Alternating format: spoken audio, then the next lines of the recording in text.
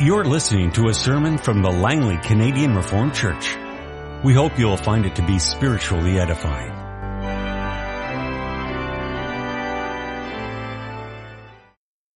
In connection with the sermon this afternoon, which will be on Lord's Day 7, specifically about the matter of faith, let's read together from 1 Corinthians 15, the verses 1 through 19.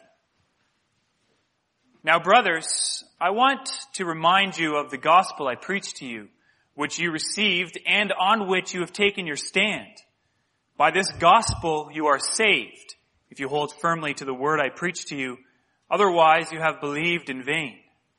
For what I received I passed on to you as of first importance, that Christ died for our sins according to the Scriptures, that he was buried, that he was raised on the third day according to the Scriptures, and that he appeared to Peter and then to the 12.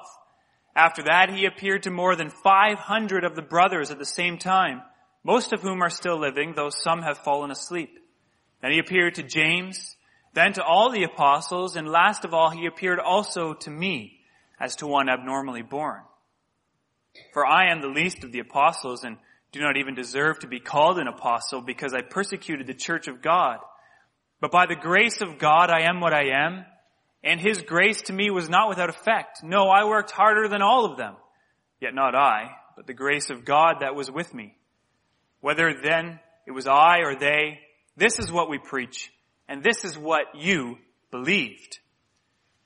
But if it is preached that Christ has been raised from the dead, how can some of you say there is no resurrection of the dead?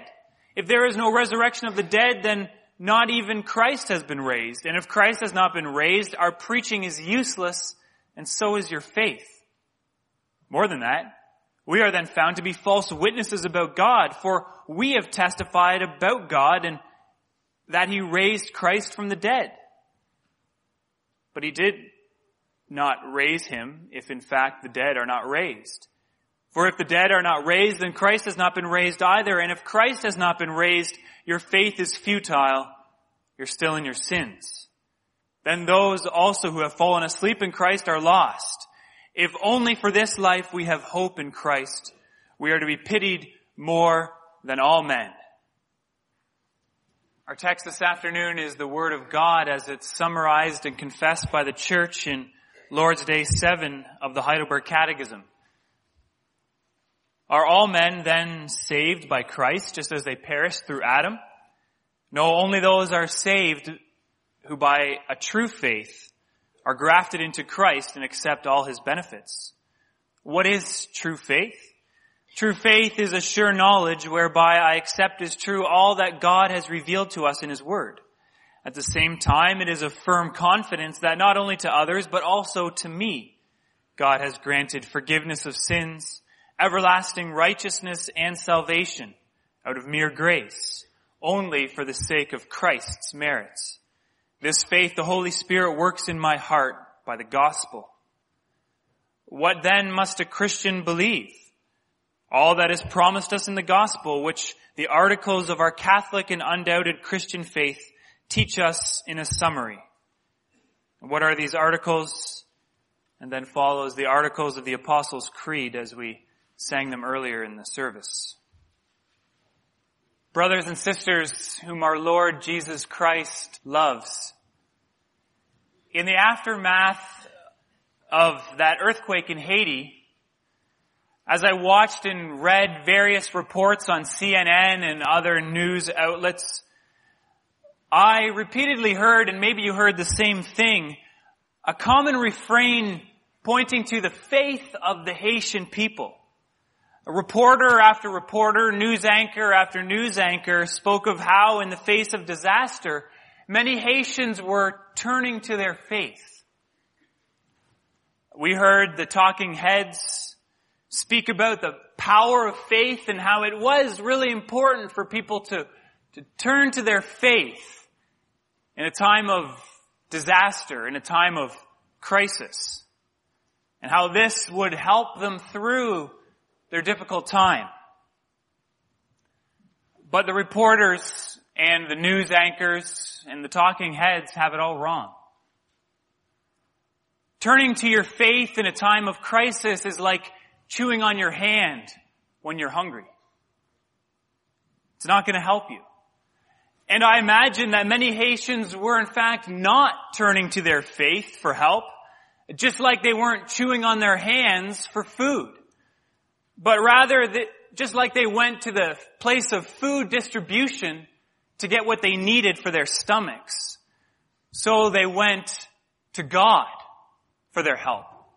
Not to their faith, but to their God. By faith, they were trusting in God. Just like with their hands, they were grabbing hold of that food that they needed for nourishment. Faith is not a state of mind that helps protect us from difficulties.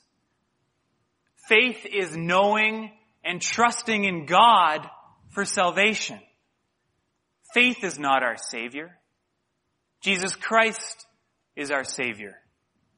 True faith is faith in Jesus Christ. And that's our theme this afternoon. Faith is faith in Jesus Christ. We'll look at what's been revealed about Jesus Christ. We'll see that it's faith in what has been accomplished by Jesus Christ and faith in what has been promised in Jesus Christ. So first of all then, faith is faith in Jesus Christ, that is, in what has been revealed about our Lord and Savior Jesus Christ. And to get to that, let's start with the first statement in question and answer 21. We're going to return to the part about how salvation is by faith alone. Of course we will. That's the heart of the matter. But first, let's look at question and answer 21. Notice here that in answer to what is true faith, there are two aspects that are given. Sure knowledge, and it's a firm confidence.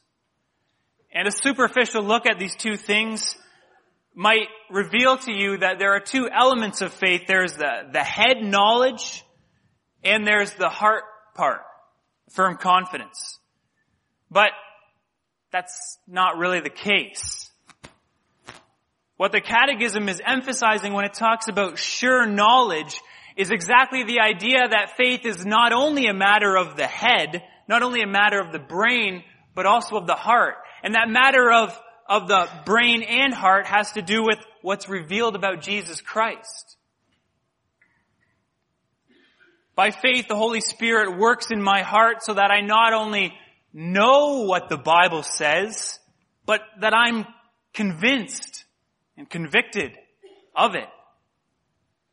That's what a sure knowledge is. It's a knowledge and conviction in God's revelation that it's true. Now, in some parts, sometimes in history, it might have been necessary that you had to convince people of that truth. That faith was not only head knowledge, but also heart knowledge. But I think today we live in a time in which people are more susceptible to think that heart knowledge is all that's important and we don't really need the head part. I know that the Bible's true. Of course I believe that. But I don't have to know everything that's in here. Why bother? I can just look it up. We're likely to put heart knowledge above head knowledge. But just like we shouldn't put head knowledge above heart knowledge, neither should we put heart knowledge above head knowledge. They belong together. In fact, you can't divide them. Knowing in our head promotes knowing in our heart. And heart knowledge promotes head knowledge. They belong together. So, if faith is faith in Jesus Christ, as we hope to see in the sermon, why are we talking about the Scriptures, and all of Scriptures at that? Can't I just selectively believe a few things about what God has revealed, about who Jesus Christ is, and won't that be enough for me? Maybe I can pick the first 4 Gospels so that I know about His life, the book of Romans to shore up my doctrine, James to inspire me to active obedience, and Revelation so that I know what to expect in the future, and just leave all the rest. That seems too much for me to really know. Can we do that with the Bible? Not at all. Not at all. God's revelation is critical, and all of it is absolutely necessary. In order to have a knowledge and conviction of the Lord Jesus Christ, I have to have a convincing knowledge of the source of everything I know about the Lord Jesus Christ. And that's Scripture. That's where we learn who Jesus is and what He's done. And in order to have a knowledge and conviction of the Lord Jesus Christ, I have to have a knowledge and conviction of the whole Scripture. That's what the Catechism says. I accept as true all that God has revealed in His Word. We need to do that in order to understand what He has done. We can't be selective, and why would we want to be? Because God has given us this whole book to reveal the fullness of what Jesus Christ has done for us. And not only that, but also to see and to praise God for His faithfulness in giving Jesus Christ. For example, if we were to just take the New Testament and remove the Old Testament, we would rob God of His honor. Because we wouldn't appreciate His faithfulness in bringing the Savior. In order to trust in what Christ has done for us, we need to see the countless failures and faults of God's people and God's invincible grace and patience with those same people. We also need to keep in mind the whole of Scripture in order to ward off heresies and mistakes and false ideas and false applications of God's Word. We have to keep it all together. Imagine a Bible without the book of Genesis, for example. We wouldn't know anything about the covenant with Noah. We would know very little about the covenant with Abraham. We would understand far less about God's sovereign call to His people, just like He called Abraham out of Ur. We'd be missing out on a whole lot of other things as well if we were to remove the book of Genesis from our Bible. And of course, that's obvious. But imagine a Bible without, say, the first 5 chapters of Genesis. Unfortunately, this is what many people have been doing and are still doing in the world of even Christian theology, literature. They're trying to pass off the first 11 or so chapters as ancient myth or prehistory. But consider this for a moment. Outside of Genesis 1 through 5, Adam, the first human being whom the Lord created, is mentioned only twice in the whole Old Testament. He's mentioned once in a genealogy in 1 Chronicles 1, and he's mentioned once again in Hosea 6 verse 7, where it might be a reference to him, it might also be a reference to a town in Israel. So without Genesis 1 verse 5, we would have hardly a clue about who Adam is.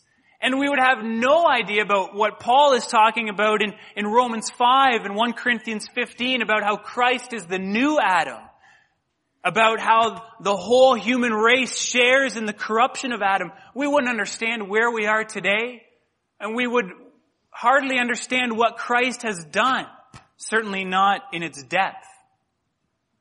Or another example from Genesis 1 verse 5, what would we know about marriage if we didn't have the first 5 chapters of Genesis? That man was not good for man to be alone. And that God made a helper fit for him.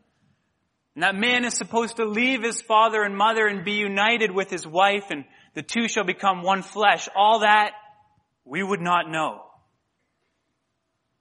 We need the whole of Scriptures. Indeed, God has given us the whole of Scriptures.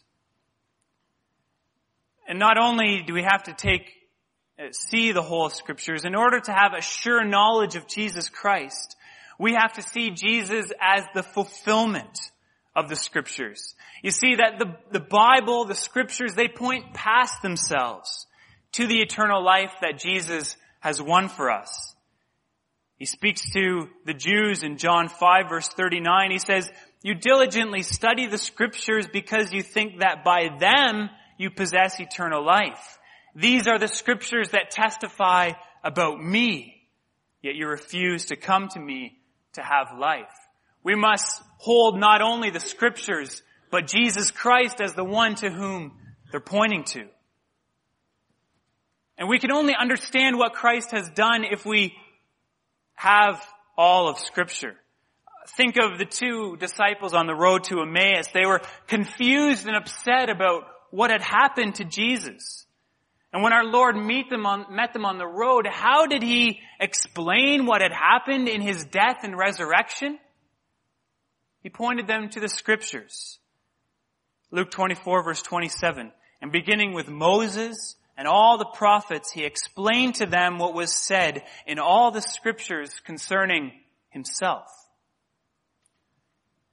And not only do they all point to Scriptures, the Scriptures point to our Lord Jesus Christ. The Scriptures show us what is the heart of the work of our Lord. 1 Corinthians 15 verse 3, we read it together. "What I received I passed on to you as of first importance, that Christ died for our sins according to the Scriptures, that he was buried, and that he was raised on the third day according to the Scriptures." It's in the Bible that the Holy Spirit reveals Jesus Christ, the Son of God, to us.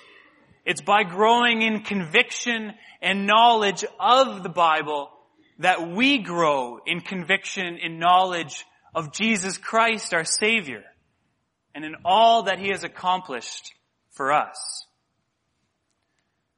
So we'll look now then at that faith is faith in what has been accomplished by Jesus Christ.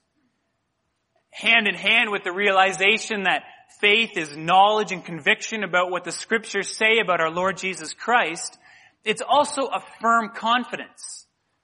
That's what the Catechism teaches. A deep-rooted assurance in what he has done. As Paul writes to the Corinthians in 1 Corinthians 15, he's telling them that their assurance is rooted in what Christ has done. If Christ has not been raised, our preaching is useless, and so is your faith, he says. If Christ has not been raised, your faith is futile, and you're still in your sins. Your faith is based on what Christ has done. Paul's point is that the Corinthians have deep assurance, even in the face of death. Assurance rooted in the reality of Christ's death, burial, and resurrection from the dead. Here's the critical point. Faith unites us to all that Christ has done for us. Without faith, all that Christ did while on this earth in his incarnation, life, death, resurrection, and ascension has no value to us.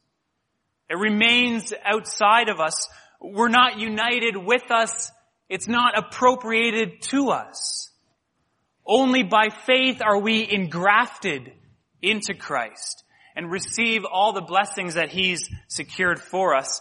Faith unites us to Christ. That's what the Catechism is talking about with that beautiful and that very biblical metaphor of grafting, ingrafting. Grafting, in case you don't know, takes place in the fruit tree and in the vine world. When you engraft a branch, say, onto a grapevine, you cut a notch in the main vine, and then you cut an opposite but similar shape onto another branch, and you take that branch and you stick it into the notch on the main vine and then tape them all up together. And the result is that the branch, which was formerly cut off and would have died if left in the state that it was, becomes united to that life-giving vine and receives all the nutrients that it needs for life. And it really does become united. It becomes one with that vine. As it grows, it gets fused together so that it becomes a part of the vine, and all the nutrients from that vine, all the things that that branch needs to live, comes from that main vine. The point is that the twig receives life from the vine when it's engrafted. In terms of God's great work, we are that branch, that twig. And we receive the life from Jesus Christ. We receive salvation. And not salvation in the narrow sense, salvation in the broad sense. All the blessings that Jesus Christ has secured by what He's done flow to the believer who is united to Him by faith. This is essentially what the New Testament authors are talking about when they repeatedly speak about the believers being in Christ. It means that we're united with Him. We become one with Him. We're united to Him by the Holy Spirit through faith. We should remember, of course, that faith is a gift of the Holy Spirit. It's not as though faith itself saves us. Not at all. What the Bible clearly teaches is that God is the God of salvation. God saves. God takes the initiative. Thus, faith is a gift of the Holy Spirit. The Holy Spirit gives us faith so that we might be able to draw on the blessings of Christ. So, what is included with this union with Christ? What do we receive just like a branch by faith in Christ? Well, so much. We receive justification by faith alone. The great pearl of the Reformation. His righteousness is ours because we are united with Him. We receive sanctification by faith alone. This too is a gift of our union with Christ. We need to note that. Sometimes sanctification is talked about, or sometimes we think about it as if it's what comes after God has done. God saves us, now we have to get to work and start doing good works and please God by them. But that's not what the Bible teaches. Sanctification is a gift of God. It's the work of Jesus Christ that we receive by faith. Paul teaches in Ephesians 2 that we have been created in Christ to do good works which God prepared in advance for us to do. It's a gift of God. So justification, sanctification, also glorification by faith alone. This is the climax of our faith life, when we will finally and completely be united with Christ and will completely reflect His glory. And not only that, but also the inheritance of the new heavens and the new earth. Talked about that briefly this morning. Are ours by faith in Christ. Eternal life. Ours by faith in Christ. Forgiveness of sins. Ours by faith in Christ. As one person said it, by union with the exalted Christ, all that He is now by virtue of having been crucified and raised is mine. All that He has done, all that He is, all that He has accomplished, all that He has won in God's sight is yours by faith in Him. All that Christ is, I am. All that Christ has done, He has done for you. That's what we grasp hold of by faith. That's what you rest in by faith. Faith isn't a vain seeking after something, trying to convince yourself of something that seems hard to believe. No, it's accepting and resting in the reality that Jesus Christ has accomplished all for you in His life, death, and resurrection. That's why the Catechism settles on that word firm confidence. Or you could also say deep-rooted assurance. Faith is the assurance of things hoped for, says Hebrews 11. That assurance factor is a huge factor of faith. And it's one that we should never let go of. It is, in fact, what the Church of the Middle Ages had largely lost. Before the Reformation, faith was understood as merely an assent, an agreement to something that was true. So faith was seen as affirming what the Bible taught, but they did not believe that you could find assurance necessarily in what was taught. It remained abstract and objective. It remained outside of you. It wasn't real. It wasn't necessarily for you and subjective. In other words, you could affirm all that Christ had done. Yes, I believe that he lived, died, was raised, and ascended into heaven. But you couldn't be sure that he did it for you. Well, the reformers went back to the scriptures and they realized that that was not true.